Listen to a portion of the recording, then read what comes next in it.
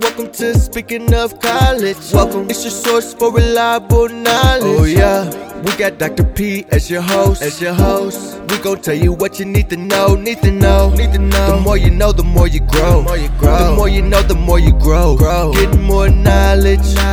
Welcome to Speaking of College. Yeah.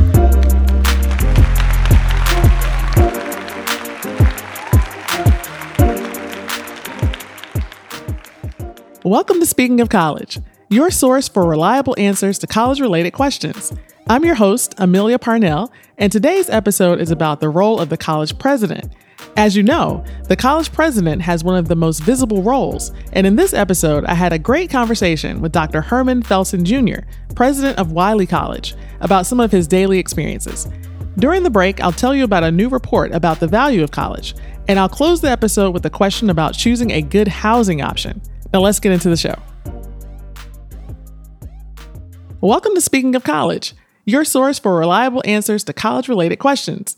I'm your host, Amelia Parnell, and I'm excited to bring you this conversation with Dr. Herman Felton Jr. Dr. Felton is the 17th president and CEO of Wiley College in Marshall, Texas. He began his service to the college in the summer of 2018, and in a short period of time, he has achieved significant accomplishments, including spearheading a campaign with college alumni and supporters to renovate and modernize the Thomas W. Cole Library, and partnering with the Marshall Economic Development Corporation to receive a $100,000 grant to renovate KBWC, the college's radio station, as well as a training space for physical education majors. President Felton has also created a student health, counseling, and wellness unit for the college that is staffed with a full-time licensed practitioner. In addition to his accomplishments on Wiley's campus, President Felton has immersed himself in the fabric of the Marshall community, where he's a member of the Marshall Rotary Club, the Marshall Chamber of Commerce, and the Citizens Advisory Council. Dr. Felton comes to Wiley College from Wilberforce University in Wilberforce, Ohio, where he served as the school's 21st president. Prior to his appointment to Wilberforce University, Dr. Felton served as Senior Vice President, Chief Operating Officer, and Vice President of Institutional Advancement for Livingstone College in Salisbury, North Carolina. He was also the Director of Development while serving as a lecturer in the Government Law and International Affairs Department at Murray State University in Murray, Kentucky. Dr. Felton earned his bachelor's degree in political science from Edward Waters College in Jacksonville, Florida. He also earned his Juris Doctorate from the Levin College of Law at the University of Florida and completed graduate work at Jackson State University, where he earned the Doctor of Philosophy in Educational Administration and Supervision. Herman is co-founder of the Higher Education Leadership Foundation, an organization ensuring that a pipeline of transformational, highly skilled, and principled leaders are identified and cultivated to meet the needs, challenges, and opportunities facing the nation's historically Black colleges and universities. Dr. Felton served in the United States Marine Corps for 8 years. He is married to the lovely Catherine Ann Felton and is the father of Jamal, Paige, and Herman III. So, Herman, is it cool to call you Herman? Can we be more casual and not say Dr. Felton? I would prefer that. Cool. I want to say thank you for wearing your college t-shirts. I'm wearing FAMU, my beloved FAMU. Who are you wearing today? This is Wiley College, home to the great debaters. Right on. So let's start, before I ask you the second question, which will be to tell us more about Wiley College, let's start with your beginnings. So I think, if I'm correct, you started your college journey at Edward Waters College in Jacksonville, Florida. Edward Waters College, yeah. Yeah. So tell us a little bit about the factors that influenced your decision to go there. Take us back to the beginning. At that point, we had to make a college choice. Why did you choose there? Yeah, so it was, short answer, it was the only place that would have me. I'm a non-traditional student. I didn't graduate from high school, and I went in the Marine Corps right out of high school. And so when I got out of the Marine Corps, I realized quickly that what I thought was my dream job was merely a placeholder. I got the opportunity to work for the U.S. Postal Service. And people make really good money. People send their kids to college and, buy homes and do great things and retire comfortably from the Postal Service. So I just knew that was it for me. But one day, fate would have it that I saw a young man who wasn't wearing the same type of uniform I was. And I simply asked him, like, yo, what do you do here? And he said he was in logistics. So I said, what are the requirements for that? And he said, at least a college degree, a bachelor's. And so I knew at that point that I needed to go get an education. So Jacksonville is home to the University of North Florida, Jacksonville University, Florida Community College. And I tried to get into UNF at JU, no luck. And then I went down to the community college, which it was FJC at the time, Florida Junior College. And I was standing in line, getting ready to get registered, and a admissions officer from Edward Waters College walked up to me and said, "You don't want to go there. You want to come over here to Edward Waters College." And so my question was, will they accept me? And he said, "Well, let's go talk about that." And the rest is history. I went to Edward Waters College, barely getting into the institution, to being nurtured to be my best self and leaving with no debt, full scholarship to law school. Wow. Herman, that is the dream. I think at some point, I'm sure Edward Waters has reached back out to you to have you tell that story in some way about where you start there and how you could end up. But I think there are probably going to be a lot of people who listen to your story and can hear a lot of what they have been juggling in terms of decisions. So that is awesome. Yeah. Yeah. So, let's segue a little bit. So I'm wearing FAMU. You got Edward Waters as your beginning, and now you work at Wiley, 3 HBCUs, and I could say it resonates very strongly with me. So I have to give you the second question, which is, tell us about Wiley College. What makes it special? Where is it located? What kind of students go there? Yeah, Marshall, Texas. We're in the eastern part of Texas. The closest major city to us is Shreveport, Louisiana. Most people will know of Wiley College as home to the great debaters, Denzel Washington, my man, Henry Lowe, which is what his movie name was, but Nate Parker and Journey Smollett played two of the debaters who went up against Harvard and crushed them in the 1930s when debate was not necessarily a sport that African Americans were welcomed in. That movie was shot, produced by Oprah Winfrey and Denzel Washington, who still is very active with the college. He gave a couple of $1 million to the institution to reinvigorate the debate program, and they've been winning national championships since then. We're the first HBCU west of the Mississippi River, and we are a private, small liberal arts college that is affiliated with the United Methodist Church. We've got students who range from late bloomers all the way up to Fulbright scholars and everything in between. But I think at the crux of a student who attends Wiley College is this notion to do all the good they can to as many people as they can for as long as they can. We're an institution about serving greater humanity. Awesome. I think if I'm being completely biased, HBCUs have a special place in my heart just because, and Wiley would be no different. And so though I've not visited in person, I hope to get there at some point in the future and see it. So if I've done my homework correctly, this is not your first presidency. You were a president at a previous college? I was really fortunate. I was at another institution that starts with a W. It's church affiliated, Wilberforce University, arguably the first private HBCU, but it is such a rich history of a place, and the inception of that institution to have African Americans right out of slavery, led by Daniel Payne, a AME bishop who, had this notion of self-agency. Mm-hmm. And wanted to create a college, and he did so. And he was really, really compelled to do that by a gentleman by the name of William Wilberforce, who actually, helped abolish slavery, the slave trade. So I'm very fortunate to have my first presidency at such a historic institution, and I'm even more fortunate to be at the other HBCU that starts with the W. Yes. All right. So, Herman, we've started off with laying the foundation. I've asked you some very contextual questions. Let's shift a little bit, because I chose this topic of what does a college president do, because I really want our listeners to know a little bit more about the day in the life. And so I got to start with this kind of first entry question, which is, this is your second presidency. If you think back to when you first started your career, did you always have aspirations to be a college president, or did this kind of just happen to you?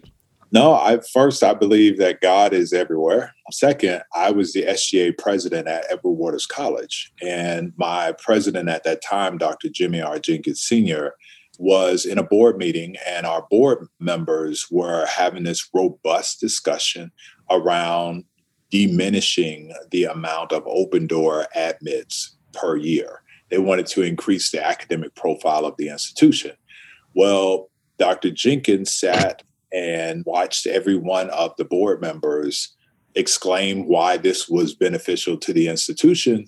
And I had never seen a person articulate with passion and eloquence a verbal slaughter.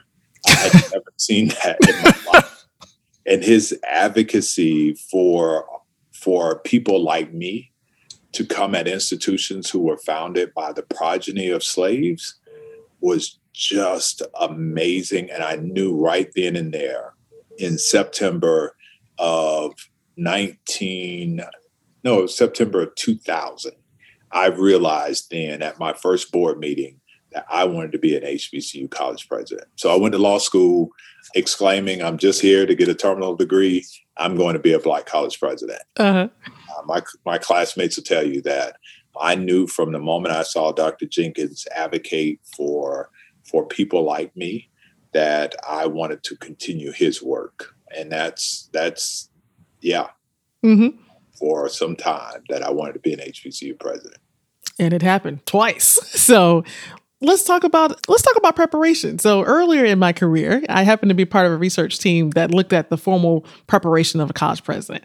And I'm wondering if you would agree with one of our findings, which is that while there are preparation programs that you would take as a portion of a time to learn specific topics and things like that, there are certain parts of being a president for which formal preparation may not exist. I want to ask you, what would be some of those things in your daily job that you would say, I don't know what preparation would look like? And if so, if there is one, tell us about it. Yeah, I think dealing with the variety of challenges, right? The complexity and the speed. In the Marine Corps, as a Marine, we were taught to train for battle. And so to train in simulation of battle.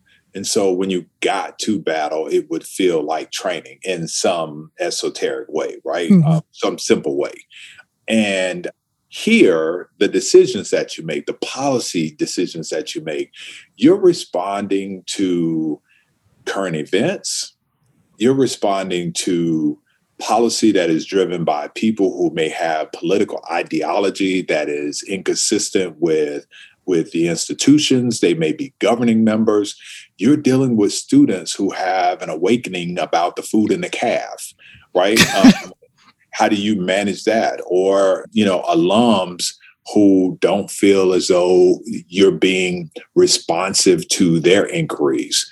Or, God forbid, you buy a piece of land in the community that you're in that was coveted by the community, and they feel as though, okay, now he's getting ready to take over, he or she is getting ready to take over the whole community. Mm-hmm. Right? There's no training for the emotional intelligence that one needs to manage on a day-to-day basis. And what makes it even more complex, Amelia, is that it is ever-changing and you never know when it's coming. Mm-hmm. Yeah. In the same research project, we did a lot of interviews with current presidents and those who had been past presidents. And one of them said something that I will never forget. He said that by the time things get to his desk, all of the easy choices are taken. Like every day is a series of difficult decisions. Would you agree with that?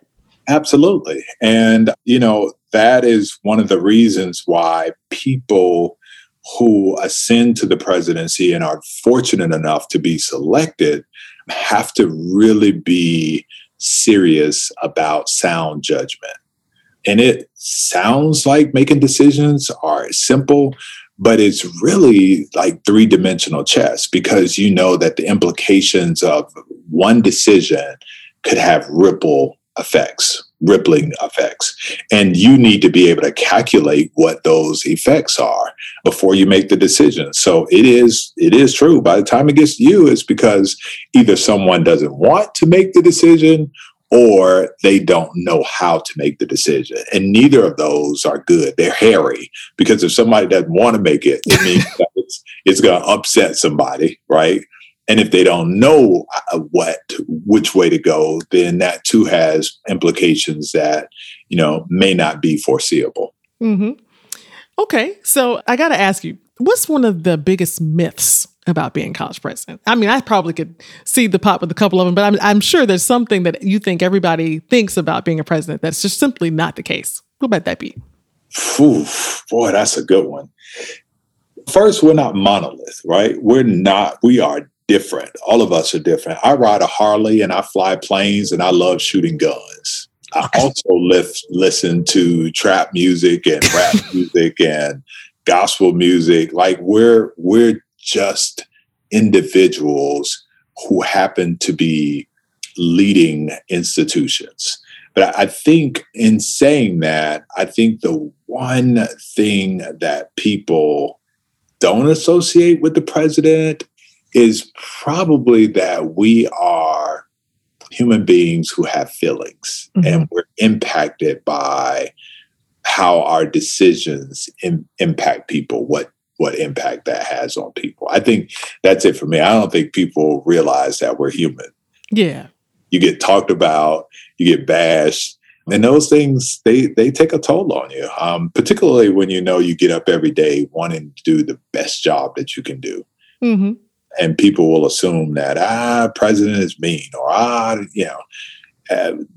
hearing that stuff bothers you. It takes a toll. So I think, letting people know that, like, we have feelings and they get hurt is really important.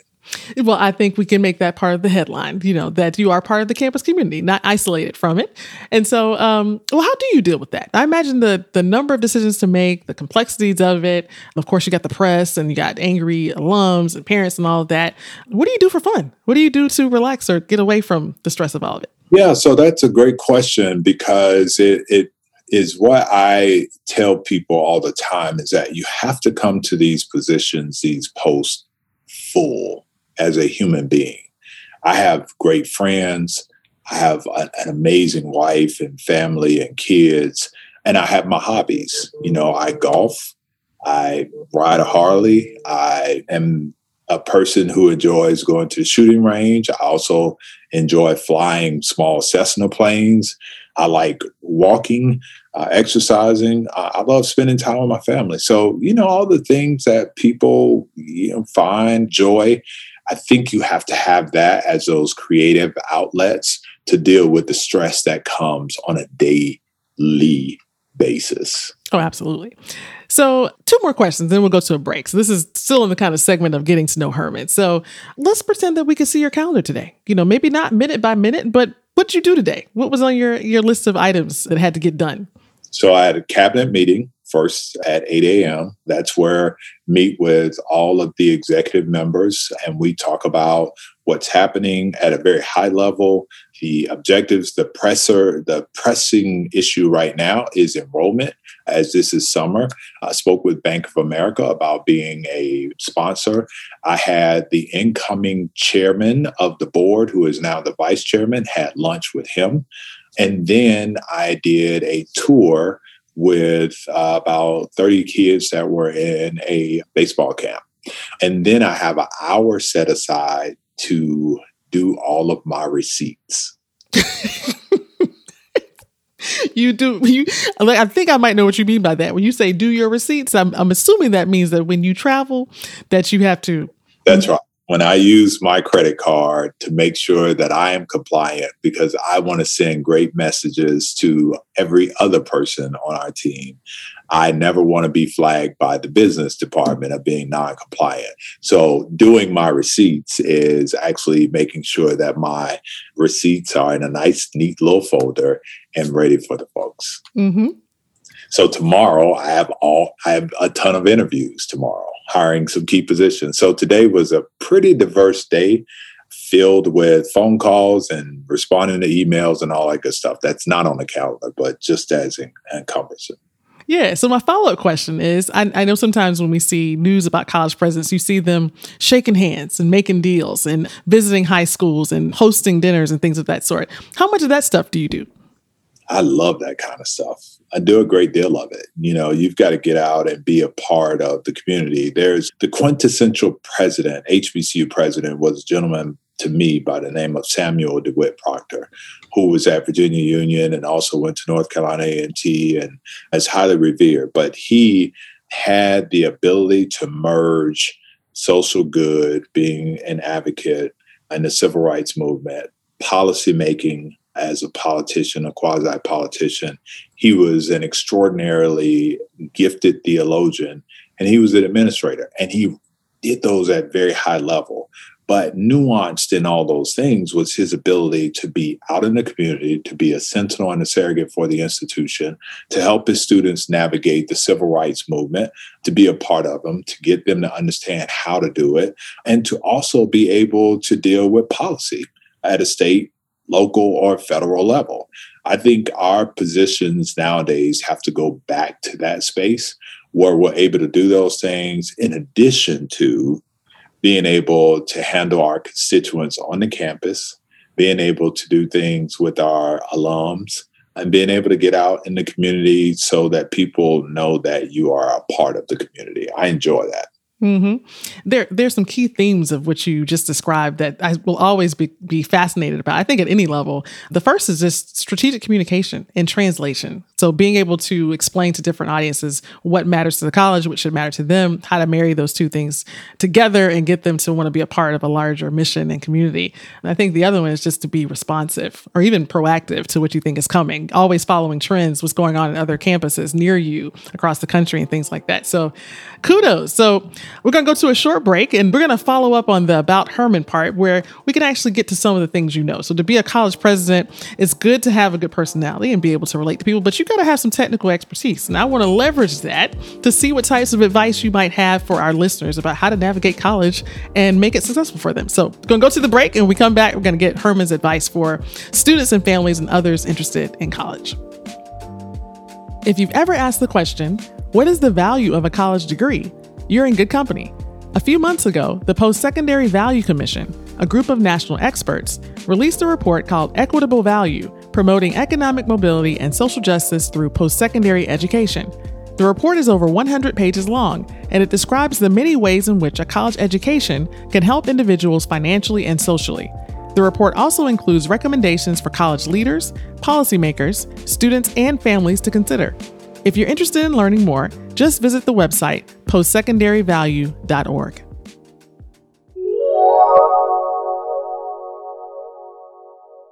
Herman, welcome back. I'm going to ask you some tougher questions. Not too tough for you, but tougher compared to the easy softball ones I gave you. Are you ready? All right, I'm ready. All right. So thinking about the number of students who are admitted to a college and they probably are walking about and they might actually bump into a president. I imagine on Wiley's campus that might happen to you quite a bit. What's something that students frequently ask you, and how do you typically respond? Why am I wearing a fitted cap?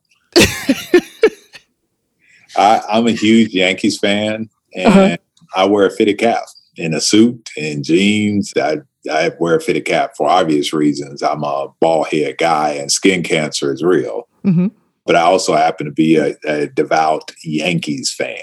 And so it's typically an icebreaker that leads to what kind of music do you listen to? You know, do you think Jay-Z is the greatest of all time? So it's all over the place. Sometimes it's, you know, what kind of shoes are you wearing or where'd you get that suit made? So most of the questions are really personal questions because I spent a lot of time in our cafeteria when we were open, and I live on campus. So I'm a part of the community. So, you know, we have tough conversations about, you know, how are you doing academically? But most of our conversations are really about humanizing the president, just getting familiar with him on a level that allows him to be comfortable. Mm-hmm. So if we look at the headlines that relate to college, I imagine you could probably pick any news outlet and pull a random set of articles about college, and somewhere in there will be a question about the cost of college, the rising cost of college, student loan debt, and any of that. I imagine that if not given the opportunity to talk with one of us, that would lead somebody to make their own assumptions about why college is so expensive. So I want to make it practical and see if you can do in a few minutes the answer to a very common question that I've heard, which is, how does a college pay its bills? Where does it get money from? Does it all come from student tuition? So you have student tuition and you have auxiliary services, right? The money that you generate from bookstores, selling merchandise, selling property or managing property, the money that you get from the investments that you make. They're a variety different, but also the endowment funds generated from endowment expenditures. But the general pot of money comes from tuition and fees, which are books, room and board, and classroom fees. Mm-hmm. And so that's where the bulk of the money comes from. I'd say about 80% of an institution's operating expenses come from the money generated from tuition and fees. Okay.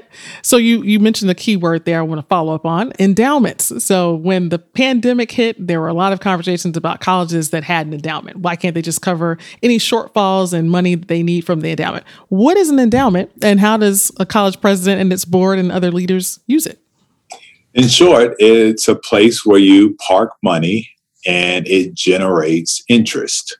But you can't spend, if you put $10 million in it, can't spend the 10 million. You only get to spend the interest that generated from investing the 10 million.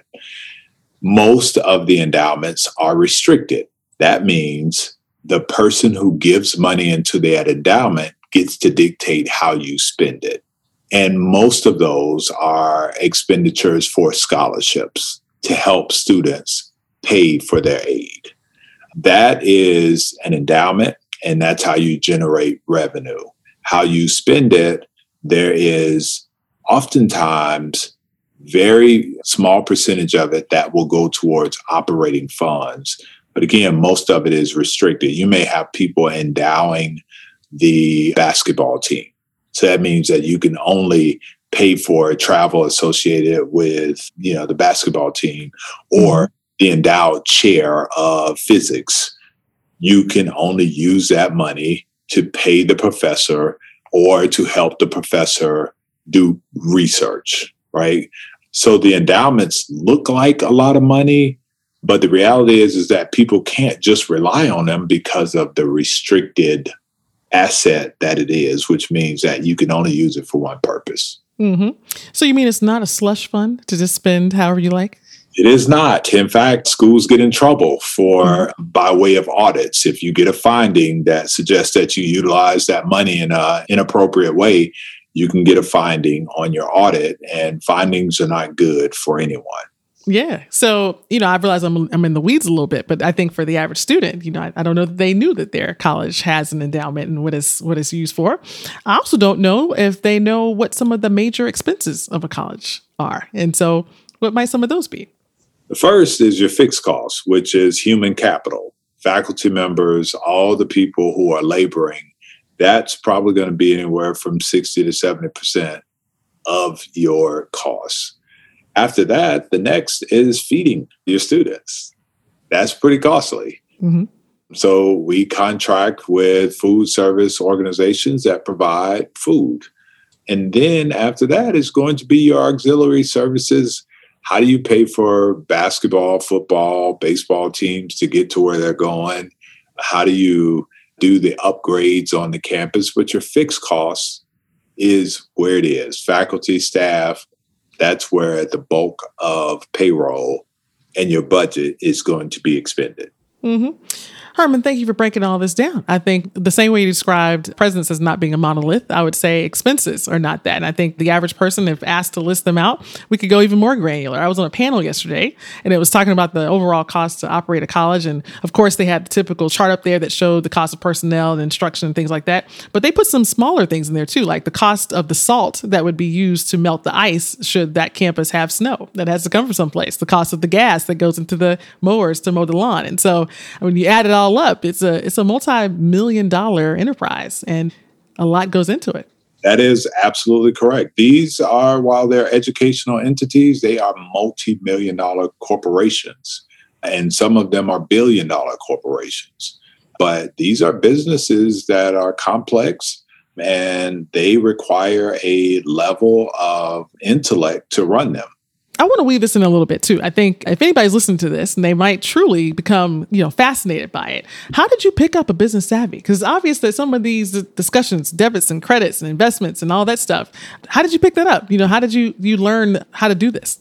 I had a sponsor who told me, and I have a sponsor who told me that if you want to be a college president, you need to know a little about everything. And so as I traversed through my career, I volunteered to be on committees. I, volunteered to fill a gap until we found a person that may have left the college in student affairs. I wanted to know everything there was to know about student affairs. So I was the interim student affairs VP for institutional advancement, my day job. And then when we had a gap in the athletics department and student affairs, I volunteered to go over and manage those areas. Guess what that meant? I got an opportunity to learn everything about them. When it was time for our Southern Association reaffirmation or being accredited to be educators, I wanted to go into the finance area and understand how the finances of a college really work.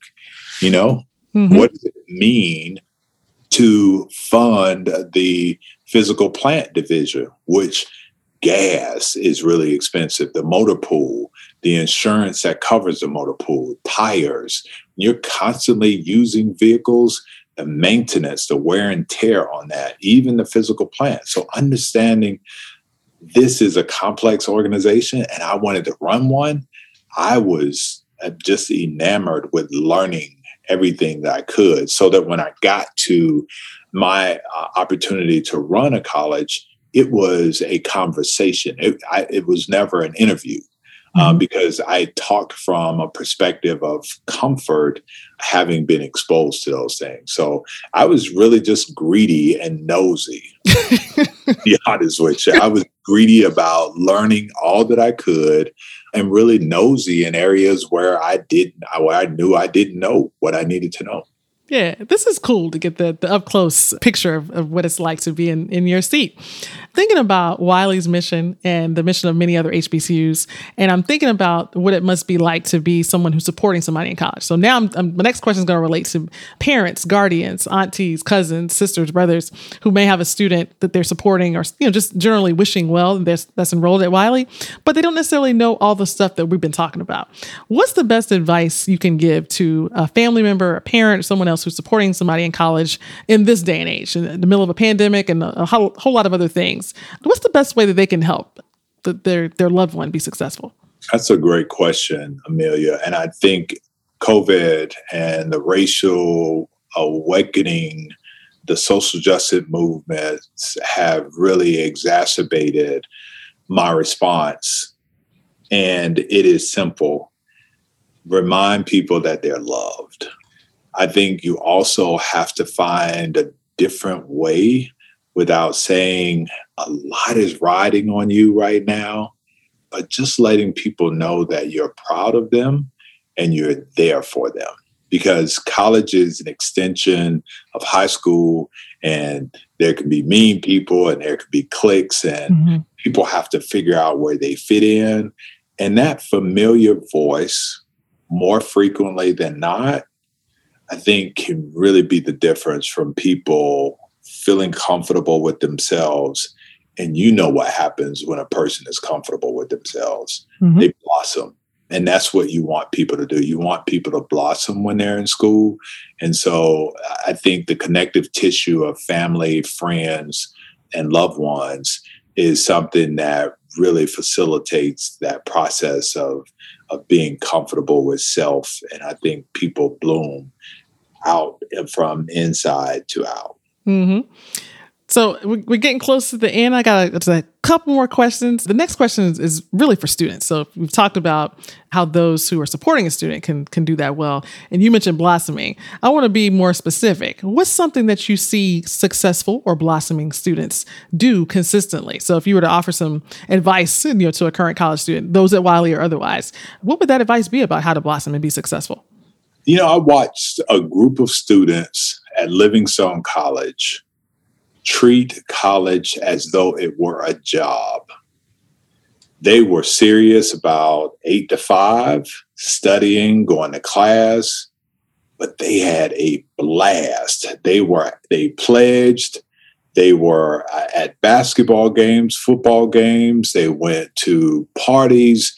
They had a blast, but they were very committed to taking care of business during their office hours. And so I always try to encourage students, and you see it, the reoccurring thing, those who are involved in SGA, got to get involved in the civic organizations.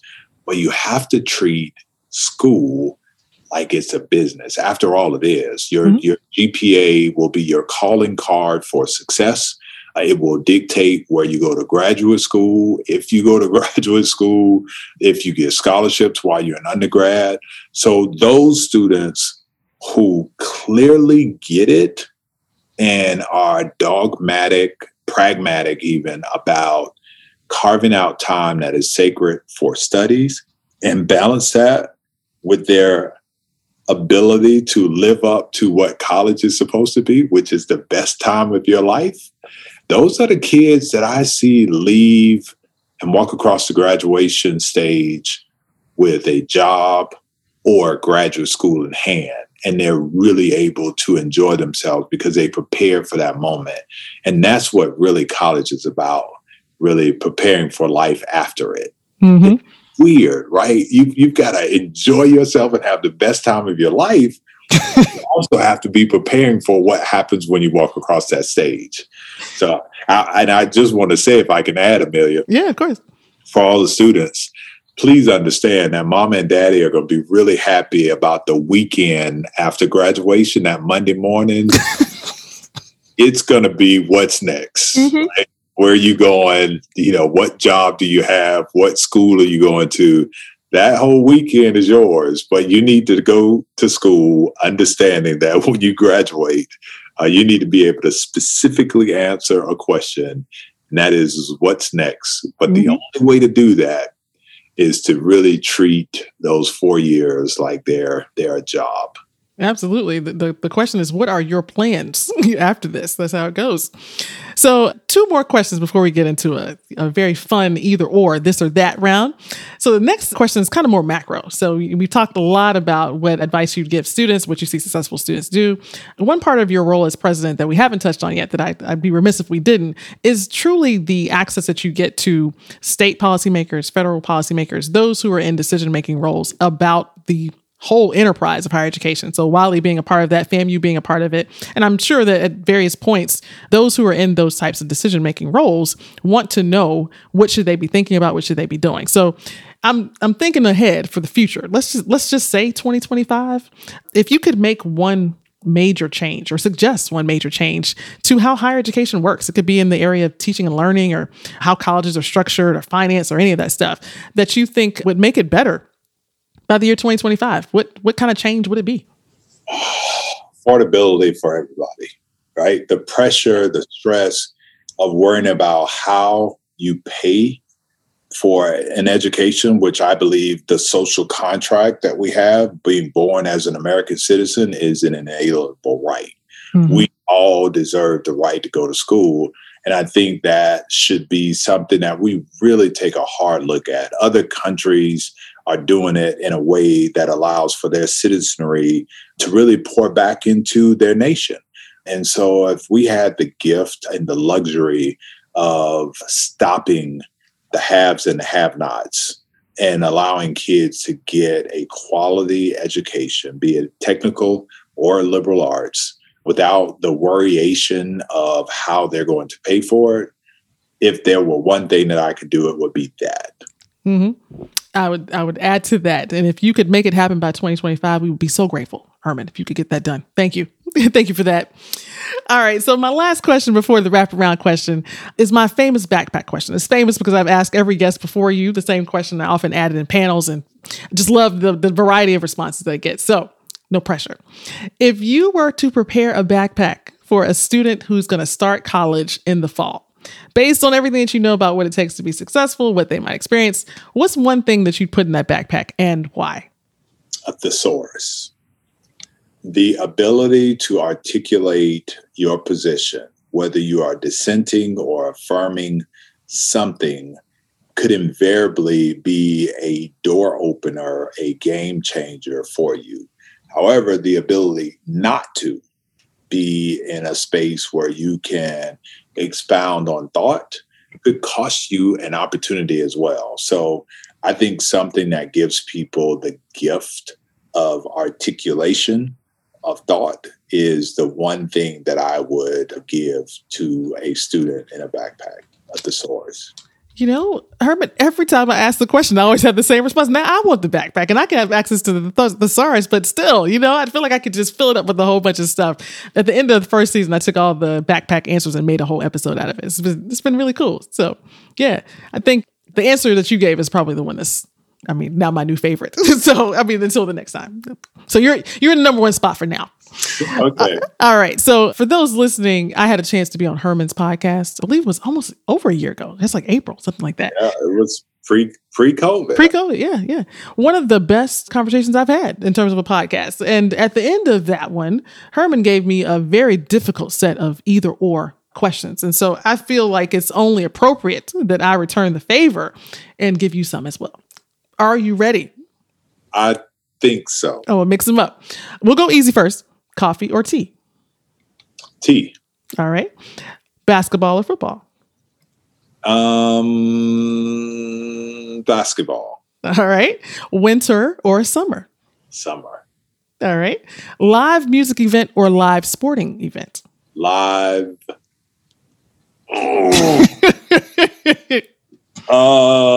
Live music. Okay. Starburst or Now and Later? Now and Later. Yeah. And notice that I pronounced it as Now and Later, but it's actually Now Later. Now Later. I don't know if you knew Now Later. Where I'm from. Where I'm from. This is Now Later. Yeah. Side note, Starburst, has a softer type of thing. Now Later's tastes better, but we'll take out all of the dental work that you've ever All had. of it. Yeah. Yes. Leave you in bad shape. Yeah. Should Now Later wants to sponsor an episode, I will change my position on it. But until that time, that's where we are. All right. Early bird or night owl? Early bird. All right. Spades or dominoes? Spades. Okay. Last one. Road trip or jet setting? Road trip all day. All right. Well, I guess I took it kind of easy on you. Herman, you've answered all my questions. We've talked about your journey to the presidency. We talked about your advice for students and families. We talked about what it takes to run a campus. I don't think I can ask you any more questions. It just wouldn't be fair. But in the bigger scheme of things, I'm doing this show because I want to help anybody who wants to know how college works understand it better. And I think we have nailed it. So thank you for being a fabulous guest. I really appreciate it. And I hope that our paths will cross again soon. But until such time, I wish you the best at Wiley and that everything that you have planned for the campus in the fall happens exceptionally well. Thank you. Thank you, Amelia. Thank you for having me. I appreciate it. It's time to ask Dr. P. Ask Dr. P. Ask Dr. P. Get the answers that you need. Today's question is from Roxy in Eckington. Roxy writes, Dear Dr. P, my college offers housing on campus, but I think I might also like to live off campus. What should I consider when making this decision? Roxy, this is a great question, and though I don't know all the details about your options, I can suggest 3 things for you to keep in mind. The first is how much you plan to take advantage of campus resources. For example, if you think you would like to participate in several clubs or activities, or that you'd like to visit with a tutor or counselor fairly often, living on campus might save you a bit of traveling time. The second thing to consider is the cost. You may find that a location off campus has cheaper rent, but be sure to pay attention to your other living expenses, such as utilities, water, and sewer costs. If you find that the off-campus location is still cheaper after you account for these other things, it might be a good option for you. The third is your studying environment. You're going to need a living space that offers you the most ideal conditions for you to review your course materials.